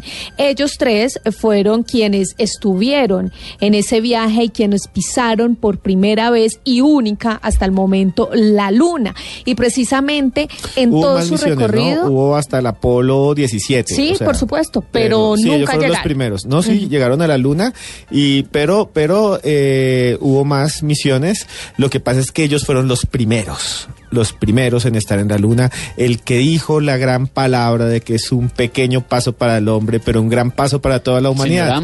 El señor Armstrong, que ya murió, pero él mismo estuvo, según Aldrin, porque eran compañeros en la misma cápsula, él estuvo ahí cuando vieron esos objetos. Bueno, exacto, pero... Un momento, que ahí pensamos diferente, ¿no? Porque Esteban es de los que piensa que sí llegamos, yo soy de los que piensa, creo que igual que Diana, que no llegamos a la Luna. Yo pienso que es un embuste. Son bastantes las controversias precisamente sobre este viaje, y mire que este señor también decía que no solamente vieron estos objetos extraños cuando llegaron a la Luna, sino en su recorrido, en ese viaje, se encontraron con muchos avistamientos. De hecho, en mi cuenta en Twitter, @yarenasb, pueden ver una fotografía captada por esa misión de las luces extrañas que se presentaron y que ellos pudieron captar. Y precisamente también se ha dicho, o cuenta Armstrong, contó en su momento, que cuando pisó la Luna vio una nave espacial sobre ella. ¿En serio? Sí, Neil señor. Armstrong. Sí, señor. Y lo más curioso, y aquí empieza todo el tema de la conspiración, es que esa transmisión, que fue una transmisión en vivo, la primera transmisión en vivo que se realizó para todo el mundo, por radio y por televisión, tuvo una interrupción. Sí, está comprobado que la transmisión del hombre a la luna, que fue la primera transmisión global, fue interrumpida y que no se sabe muy bien por qué. Exactamente, pues aquí le voy a contar, Esteban, por qué. Cuando Armstrong sale, pisa la luna y dice su famosa frase de que esto era un gran paso para el hombre y un pequeño paso para la humanidad, después de esto hay una interrupción, y la interrupción fue de audio. La imagen, los que la estaban escuchando, viendo por televisión, pues la pudieron seguir viendo, pero no tenía audio. Escuchen lo que viene a continuación, que es la parte que se supone que la NASA no permitió que todos en el mundo en ese momento escucharan lo que se estaba diciendo.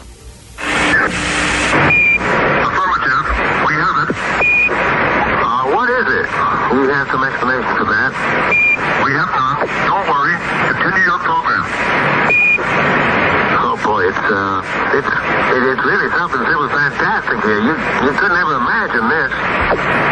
Roger, we know about that. Could you go the other way? Atención a lo que está sonando en este momento, les vamos a traducir. Mire, la conversación dice lo siguiente: nos tienen, y le responden desde la luna. Afirmativo, los tenemos. ¿Qué es eso? ¿Tienen una explicación para eso? Recordemos, como está diciendo Joana Arenas, que es el momento en que se corta la transmisión. Le responden desde la luna: no la tenemos. No se preocupen, continúen con el programa. Dios mío, está realmente pasando, es fantástico aquí. Ustedes nunca podrían imaginar esto. Roger, ya sabemos de esto, pueden irse al otro lado, regresen al otro lado. ¿Qué diablos es eso? Es muy espectacular. Dios mío, ¿qué es eso ahí? Por el amor de Dios, ¿qué es lo que está ahí? Vayan a Tango. Entonces, eso es una forma de vida allá. Una forma de vida impresionante. Allá. Absolutamente impresionante. Pues, como les contaba, fueron 2 minutos durante los cuales no hubo audio de esta transmisión, y algunos escuchas, algunas personas que estaban conectadas a través de su radio al otro lado del mundo, pues lograron captar, no se sabe de qué manera, lograron seguir la conexión, y fue allí donde encontraron este audio. Impresionante. Sí, señor. Se dice que la NASA tiene guardado el video original o el video completo de la transmisión, que muchas personas que han trabajado allí, exfuncionarios, han solicitado que este video se haga público, porque ellos también conocen las fotografías que estos 3 astronautas trajeron para comprobar vida extraterrestre. ¿Y saben cuál fue la respuesta de la NASA, que me parece absolutamente absurda? ¿Cuál? Que no tienen el video. ¿Y saben por qué no tienen el video original de la transmisión de la llegada del hombre a la luna? ¿Por qué? Porque grabaron otro video encima de esa cinta. Es que eso ya es ridículo. Yo quiero decir aquí 2 cosas. Primero, nosotros aquí estamos mostrando una serie de documentos en audio que están de alguna manera a su interpretación. O sea, no estamos afirmando que hay extraterrestres en la luna, pero tampoco estamos afirmando que lo que hay ahí es simplemente tierra. Ni siquiera que fuimos a la luna. Es su interpretación. Aquí hay lunáticos que dicen que están convencidos de que hay civilizaciones extraterrestres, y otros, como No Tengo, que tiene una opinión válida, que dice todo esto no debería ser tomado como cierto, sino como falso. Eso es lo que usted como oyente debe de alguna manera evaluar. evaluar. Nosotros ponemos el documento periodístico y usted es el que elige qué creer. Y para eso estamos aquí en Luna Blue, para desmarañar todos estos misterios y que usted al fin y al cabo sea el que lo evalúe. Exactamente, Esteban. Aquí lo que hacemos es investigar sobre las diferentes teorías que existen de diversos hechos alrededor del mundo y que por supuesto le interesan a este programa. No nos podemos quedar con la historia que nos cuentan a diario, tenemos que ir más al fondo y dentro de esa investigación a fondo pues nos encontramos este tipo de audios, este tipo de documentos que le estamos presentando el día de hoy. Lo interesante, lo fascinante de esto para mí es que por todos los lados ganamos, pues los que nos interesa el tema del misterio, realmente. Esto tiene dos aristas, en mi opinión. En la opinión de ustedes, tendrá más. Por favor, hagan, o por lo menos entreguen su opinión a través de numeral Luna Blue. O, si fuimos y nos ocultaron grabaciones como la que nos acaba de revelar Joan Arenas, muy delicadas, si es que son reales, muy delicadas, o no fuimos y hacemos parte de una conspiración en medio de una guerra fría, en medio de un conflicto entre dos potencias como los Estados Unidos y Rusia, con un Kennedy o con unos presidentes desesperados por mostrar resultados. Fueron muchos, fueron varios los presidentes que querían mostrar resultados en la carrera espacial. Pero en los espacios ganamos los que nos interesa investigar el misterio. Así de sencillo. Y a mí sí me parece muy interesante que cada uno diga en qué cree en este instante. Yo no creo que hayamos ido a la luna. Yo veo un video como el que hay del registro, el único que queda del registro de la llegada a la luna, y es de una calidad impresionante para los años 50, 60, que ni hoy en día se tiene de las imágenes que llegan del Mars Pathfinder en Marte. Entonces es muy increíble, en mi opinión. Yo, a diferencia de mi tocayo, sí creo que fuimos a la luna en algún momento, pero quiero también poner sobre la mesa lo siguiente. Antes de que fuera el Apolo 11, antes de que llegaran a pisar el suelo de la luna, la NASA hizo muchos viajes para rodearla, para tomarle fotografías, para saber dónde podían aterrizar y dónde no. Y en ese sentido existe un audio increíble que salió hace muy poco tiempo de lo que llamamos el Apolo 10. El Apolo 10 fue una misión de reconocimiento lunar. Ellos no alunizaron, ellos simplemente dieron vueltas sobre la luna para, como les decía, observar y llegaron a la cara oculta de la luna. Y esto es un dato que quería darle a usted, lunático. Imagínense que nosotros desde la Tierra solo podemos ver una cara de la luna. La cara oculta de la luna nunca la podemos ver. Es más, no podemos verla porque ella no rota frente a nosotros, sino por el movimiento que tiene la Tierra y por el movimiento que tiene la luna siempre vemos la misma cara. Entonces, como siempre vemos la misma cara, no sabemos a veces qué hay allí, solamente cuando mandamos sondas o satélites. Y cuando este Apolo 10 pasó por el lado oscuro de la luna, se cortaron las comunicaciones y los astronautas escucharon algo que nunca se ha vuelto a escuchar en la historia de la humanidad. El 10 de mayo de 1969, los 3 astronautas a bordo de la cápsula escucharon lo siguiente.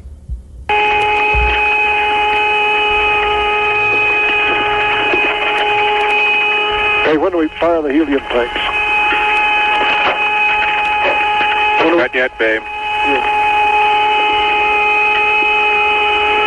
You want some more brownies? No.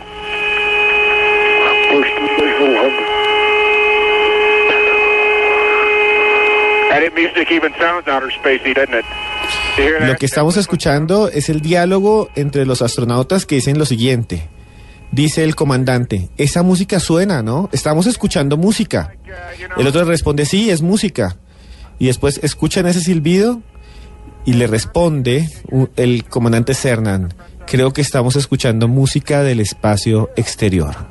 Nunca se ha repetido. Y este silbido hasta el día de hoy no tiene explicación.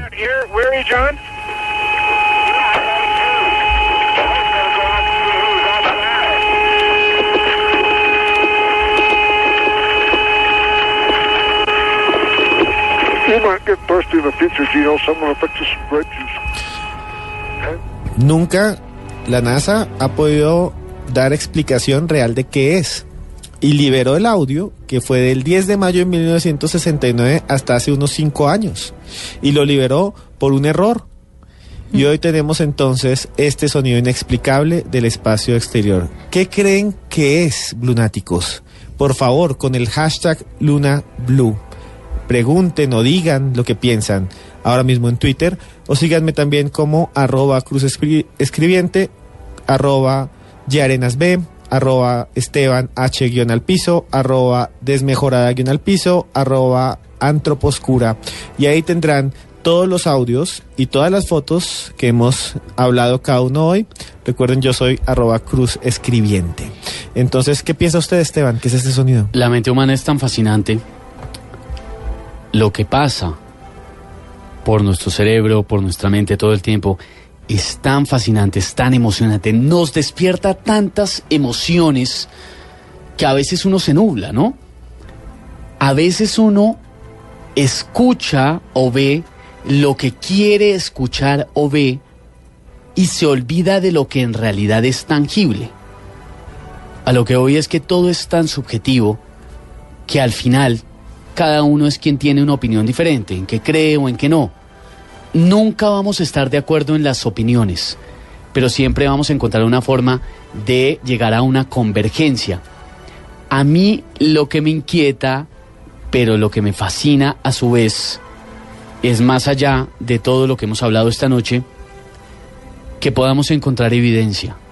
Sí. Que la tengamos sobre la mesa, como la tenemos esta noche en Luna Blue, que tengamos aquí enfrente los audios, escuchemos las voces, las personalidades, conozcamos las historias de los astronautas, de quienes estuvieron de frente en esto, porque acá lo discutimos, pero estamos oyendo los testimonios de quienes lo vivieron. Lo fascinante es eso, tener diferentes opiniones y al final encontrar una propia. Este audio, Esteban, tiene una duración de 1 hora y como había dicho Esteban Cruz, solamente se hizo público hasta 2008. El canal Discovery realizó un documental que lo llamaron Los Documentos Inexplicables de la NASA, donde hablaba precisamente de este sonido tan misterioso que nadie ha podido esclarecer exactamente de dónde proviene o qué lo produce.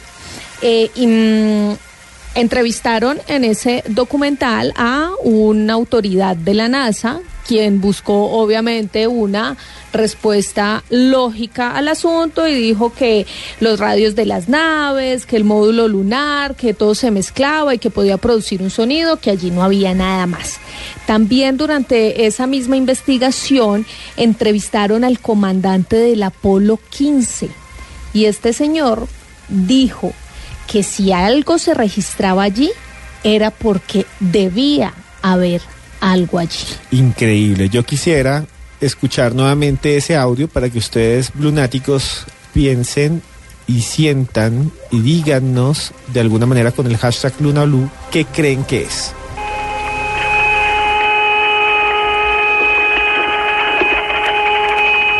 Hey, when do we fire the helium tanks? Not yet, babe. You want some more brownies? No. Impresionante. ¿Qué piensa usted, Tatiana? ¿Qué dicen los Blunáticos hasta ahora y qué piensa usted? Yo no sé, yo creo que soy muy escéptica ante el tema, pero puede que sea una frecuencia que tal vez se infiltró dentro de los radios de estos astronautas, o también puede ser que, como dijo Esteban hace un rato, sean alucinaciones, ¿no? Pero si fueran alucinaciones no escucharíamos el sonido. Bueno, claro, eso tiene mucho sentido. Puede ser una intervención en las frecuencias, yo creería. Yo creo que suena un poco a una alerta, no sé, lo relaciono como con uno de estos sonidos de alerta. Ahora, uno escucha y no siente que la voz del astronauta esté angustiada ni nada por el estilo. No. Con toda la tranquilidad describe lo que está viviendo o lo que al menos él en ese momento está sintiendo. Sí, y mire que dice, por ejemplo, Carlos David Laguna, por internet, por Twitter, nos coloca el hashtag LunaBlue y nos dice: lo que no puede explicarse es políticamente incorrecto y secreto.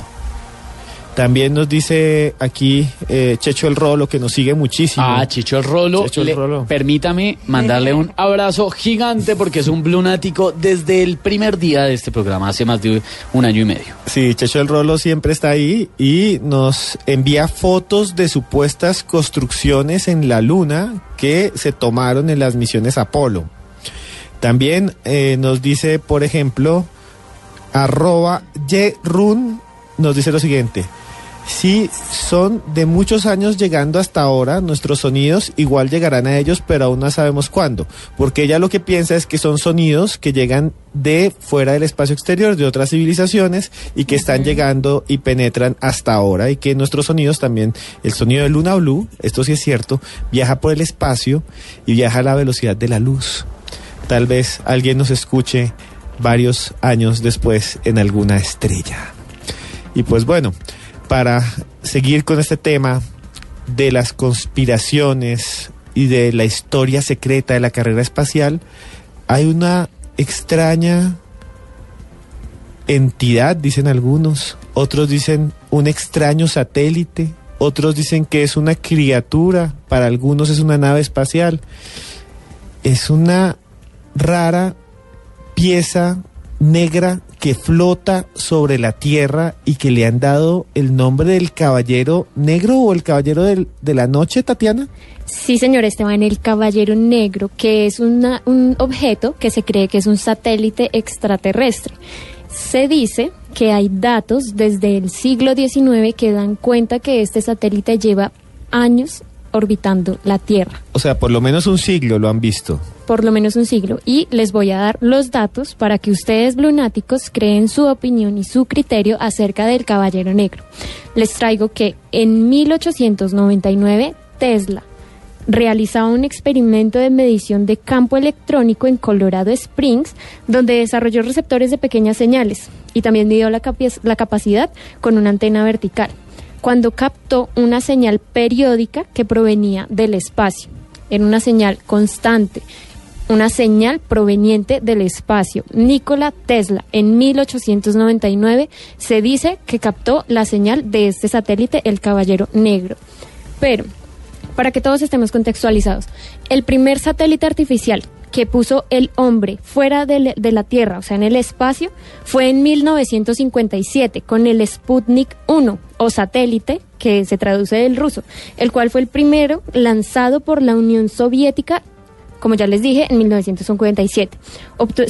Este satélite obtuvo información sobre la densidad de las capas altas de la atmósfera y de la propagación de las ondas de radio de la ionosfera, pero se incineró cuando quiso que volviera a la Tierra. Cuando reingresó, se quemó. Sputnik fue el primer satélite, de alguna manera, que se lanzó a la órbita de la Tierra, lo lanzó a la Unión Soviética y le ganó a los Estados Unidos en la carrera espacial. Ahí se disparó la carrera espacial. Claro, sí, imagínenlo, es como una especie de esfera con una especie de 4 antenas. Y era muy básico, era muy pequeño, era del tamaño de un carro, no es como los satélites de hoy. Miren, los satélites de hoy son los que nos hacen tener internet. Los satélites de hoy son los que nos dejan tener GPS. Cuando usted tiene un celular en su bolsillo, está conectado satelitalmente y por eso se puede ubicar a usted tan fácil. Ahora, esta historia nos habla de un satélite que estaba antes de la carrera espacial. Un satélite del cual no sabemos quién lo construyó y que parece que está en registros desde el siglo XIX. Exactamente, que Nikola Tesla captó la primer frecuencia de este satélite. Pero ojo a esto. En 1954, el diario St. Louis Post y el diario San Francisco publican artículos en los que se menciona la presencia de cada uno habla sobre un extraño objeto que orbita la Tierra, que orbita nuestro planeta Tierra. O sea, 2 artículos de 2 periódicos distintos que hablan al mismo tiempo de un mismo objeto y que están publicados ¿en qué año?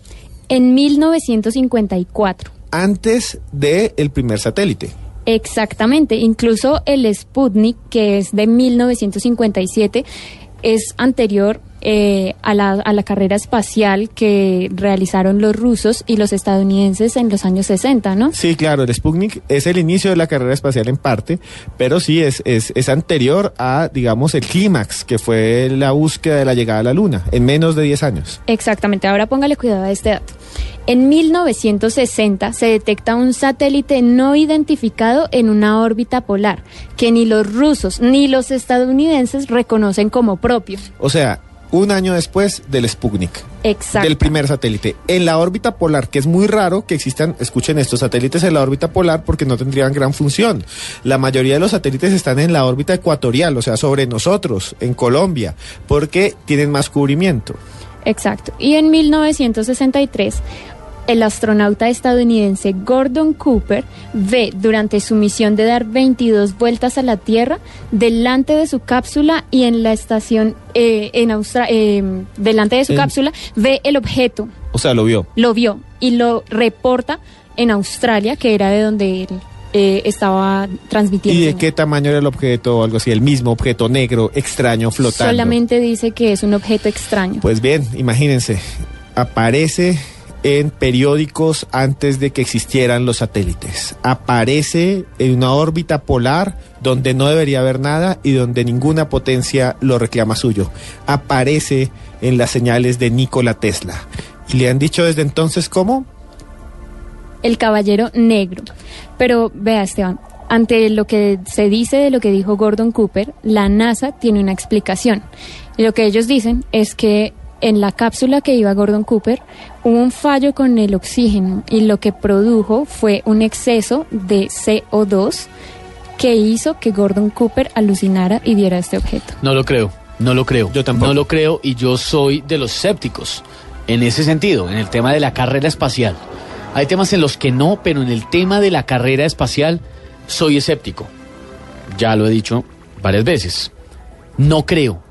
Más bien lo que creo es que la salida fácil para los gobiernos o para quienes administran las agencias de investigación espacial es decir que hubo un fallo tecnológico o un fallo de, en este caso, de, no sé, alimentación del oxígeno, como se le llame, no soy ingeniero, no conozco esto, pero decir no, al hombre no le llegó CO2, no le llegó oxígeno, eso se volvió un tema tremendo y entonces alucinó. Esa es la salida fácil, esa es la más sencilla. Por ser esa, yo no creo que sea la verídica. Yo estoy totalmente de acuerdo con Esteban, yo creo que es la forma más fácil de deshacerse de un tema para que la gente no ahonde en él y no entre como en detalles. Exacto, y además recordemos que Gordon Cooper fue un coronel de la Fuerza Aérea de Estados Unidos, o sea, para que una persona con entrenamiento alucine y que esté preparado físicamente para todas las cosas que pueden pasarle fuera de la Tierra y que digan que tuvo alucinaciones por CO2. Además usted vuelve a la Tierra y usted sabe si alucinó o no. Sí, si uno claro. estuvo bajo la influencia de un químico, o hubo un momento en el que uno se sintió que no estaba en estado consciente, uno dice, uy hombre, sí, yo estaba como mareadito, yo sentí esto, sentí lo otro, estuve inconsciente, pero no es el caso. Ya que los otros digan, no, usted le entró CO2 y usted se intoxicó y esto y lo otro, yo no creo. Y lo más impresionante es que aquí los lunáticos con el hashtag LunaBlue nos están enviando fotos del Caballero Negro. ¿Existen fotos del Caballero Negro, Tatiana? Sí, señor. La primera evidencia gráfica llegó con la misión del transbordador espacial STS-88, que llevaba equipamiento a otra estación espacial. En esa misión se tomaron fotos que mostraban diversos objetos extraños. En dichas fotos aparecieron colgadas en la página web de la NASA, pero minutos después o poco tiempo después fueron retiradas. Como siempre. Sin embargo, como siempre en Internet, hay alguien que guarda las fotos y las publica en otro sitio web. Y en otro sitio web que es de conspiraciones y que tiene un montón de suscriptores. Y que por ende a veces no creen en esos datos. Pero mire, ojo a esto. En 1953, Duncan Lunan escribe un artículo en Space Flight, una revista de la British Interplanetary Society, donde relataba cómo descifró e identificó un mensaje emitido en 1920, estamos hablando de 50 años atrás. Un montón. Un mensaje emitido desde un satélite en órbita, captado por unos investigadores noruegos y alemanes que estaban realizando un estudio sobre el efecto del eco de largo retardo. Por ahí una oyente ahorita nos escribía si el sonido tarda en llegar de la Luna al espacio, al resto del espacio o a la Tierra.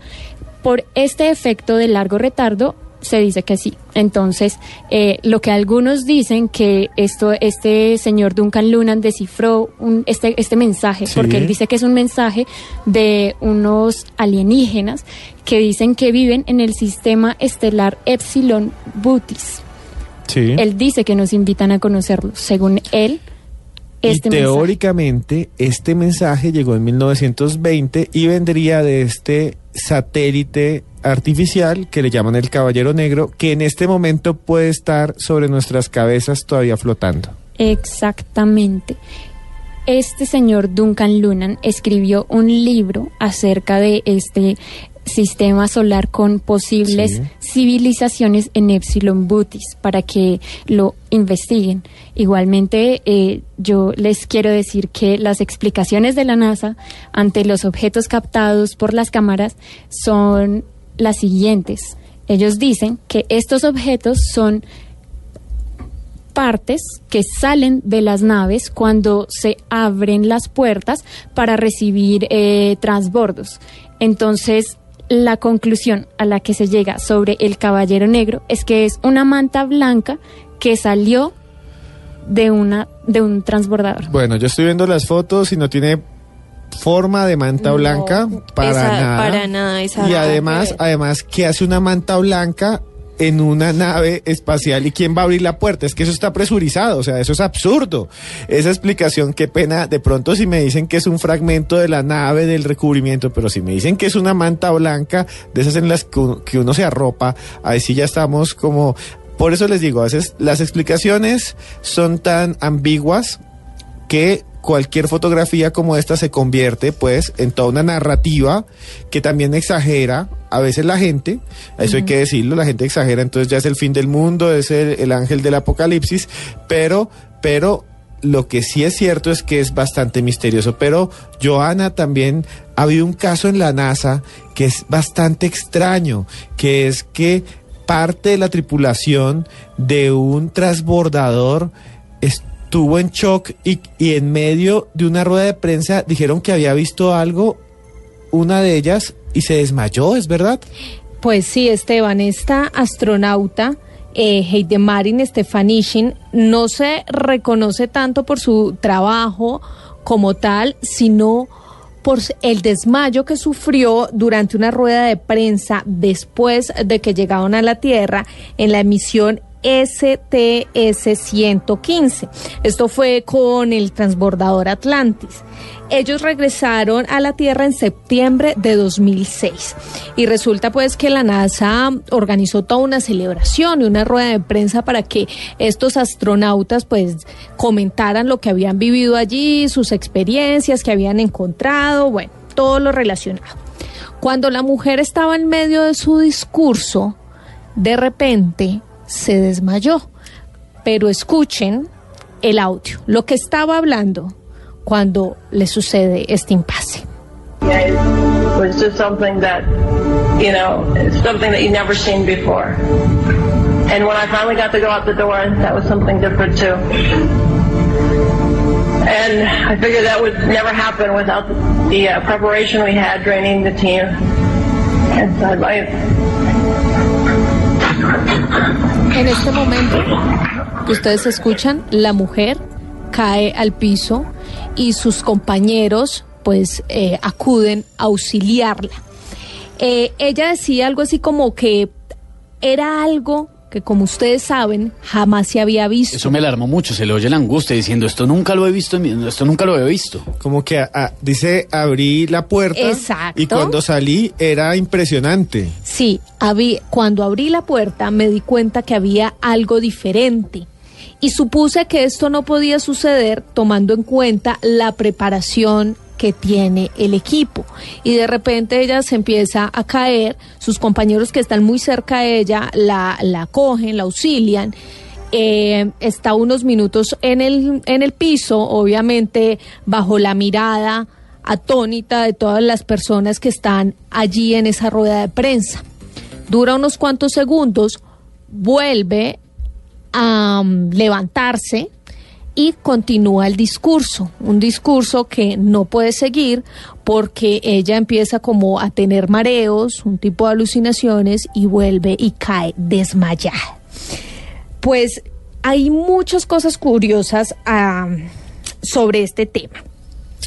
Se dice que este transbordador tardó 24 horas más de lo que se planeaba inicialmente y que se tardó porque tuvo algunos encuentros con un ovni que se interpuso entre la nave y la atmósfera terrestre que no le permitía seguir como su curso al transbordador.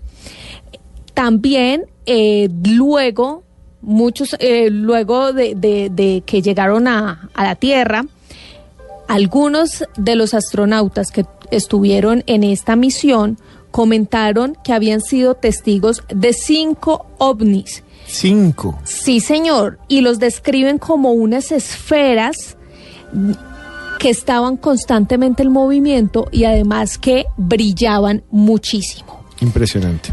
Esto también a ellos les interrumpió su regreso a la Tierra. Como les digo, se tardaron más de 24 horas de lo estipulado. Obviamente, pues en medio de la rueda de prensa y de la noticia de que esta señora se había desmayado, todos los medios empezaron a buscar razones para esta situación. La NASA lo que dijo era que era un desmayo normal por su llegada a la Tierra, y que ella no necesitaba ninguna hospitalización ni ir a cuidados intensivos. Sí, pero... a cuidados intensivos no, pues a estar en reposo en una clínica, que eso era normal y que a ella no la iban a internar, no iba a pasar nada. Sí, Johanna, pero yo estoy viendo aquí el video que pronto estará en @yarenasb y en @LunaBluRadio, y es impresionante porque ella es como sonriendo que cae, como que viene con unos nervios. Aquí Fénix Tatuador también lo subió, pero me parece impresionante porque los gestos, el lenguaje corporal de ella no es de miedo, es como de asombro. Exactamente. Además, dentro del video, que ya lo retuiteé por Fénix Tatuador, muchas gracias a él por tenerlo ahí al pendiente, yo sí veo como que las personas que le ayudan están ahí como muy pendientes, como generando un tipo de presión. Es mi impresión. Sí, es mi impresión. No, y cuando se cae la recogen y la alzan como ya estaban pendientes de que se fuera a caer los otros miembros de la tripulación. Estoy de acuerdo. Y ahí hay una teoría que a mí me parece muy loca, muy loca, pero se dice, los más locos, conspiranoicos. No diga locos porque Juan Jesús Vallejo está oyendo y es el director de este programa. Después va a decir, Esteban. Vamos, ¿qué estás diciendo? ¿Que me estás diciendo loco? No, pero yo sé que Juan Jesús... sí. No, yo sé que Juan Jesús no va a estar de acuerdo con esto. Llegaron a plantear la idea de que la NASA había contratado a una persona para que hipnotizara a esta señora. Eso está muy loco. Ella se desmayara. Esa no me en la eso creo. no va a Eso ser está Juan demasiado Jesús. loco. Sí, Ahora, es demasiado el video loco. sí se ve muy raro cómo es se ve decir, ella. que creemos en la hipnotización, pero no en Hipnosis, el video. en la hipnosis. Eso, en la hipnosis, pero no en lo que dice esta persona. Exacto, o sea, y sería absurdo que la hipnotizaran para que dijera algo así tan sorprendente, porque Sí. ella dice, es que vimos algo que jamás se había visto. Y claro, los casos de astronautas, incluso que han ido a la Luna, Aldrin, y los Sí. demás que hemos visto hoy, es que terminan diciendo cosas como estas. Tal vez Exacto. ella hoy no lo va a aceptar, pero cuando tenga 60 años, como ha dicho Esteban, cuando Ahí esté es donde jubilada... salen y cuentan la verdad. Además Es que fue cierto. su primer viaje, era la primera vez que ella iba a un viaje espacial. Bueno, otros digamos que ya no tan locos plantearon que la NASA simplemente le había dicho que ella no podía hablar de esto y que ella estaba muy nerviosa porque se había arriesgado a contar y que por eso pues tuvo digamos que esta reacción. Lo que sí queda claro dentro de esta investigación es que ella fue la mujer que estuvo durante 7 horas de esos astronautas que fueron en esta misión. Ella estuvo durante 7 horas por fuera de la nave buscando no sé qué. O sea, ella fue la que estuvo en investigando. caminata espacial. Sí, señor. La que salió durante del transbordador. 7 horas. Durante 7 horas y muy seguramente tuvo que ver algo. Bien, durante 7 horas, pero nosotros solo tenemos 2 horas para el misterio. No le pique la lengua a los lunáticos, Esteban, porque empiezan a trinar que ustedes deberían estar hasta las 3 de la mañana y bueno, ahí verán, ¿no? Bueno. Si quieren sacrificarse, ¿no? Llegamos a la medianoche, hemos navegado junto con ustedes por las oscuridades de la noche. Esto fue Luna Blue. Recuerden seguirnos en @LunaBlueRadio. Y mañana estaremos a las 11 de la noche, a partir de las 11 de la noche después del partido. Y para terminar este programa, Esteban Hernández nos quiere decir algo. Permítame una vez más, y en esta ocasión como invitado, decirles algo. Lo mejor de Luna Blue es que usted, amigo que nos está escuchando, se cuestione. El que está en Twitter reportando a través de numeral Luna Blue, el que está en las redes sociales, el que está ahí conectado con nosotros, incluso si no tiene la oportunidad de decirnos su opinión, pero que la tenga ahí presente. Le mando un abrazo a esta hora a Daniel Arias, que está conectado con nosotros. Mire, lo más importante es que usted dé y entregue en la vida su punto de vista. Aquí, como se puede dar cuenta, y es lo fascinante de esta mesa siempre, hay puntos de vista diferentes. Lo importante es que usted analice y decida en qué cree y que se cuestione. Nunca deje de cuestionarse.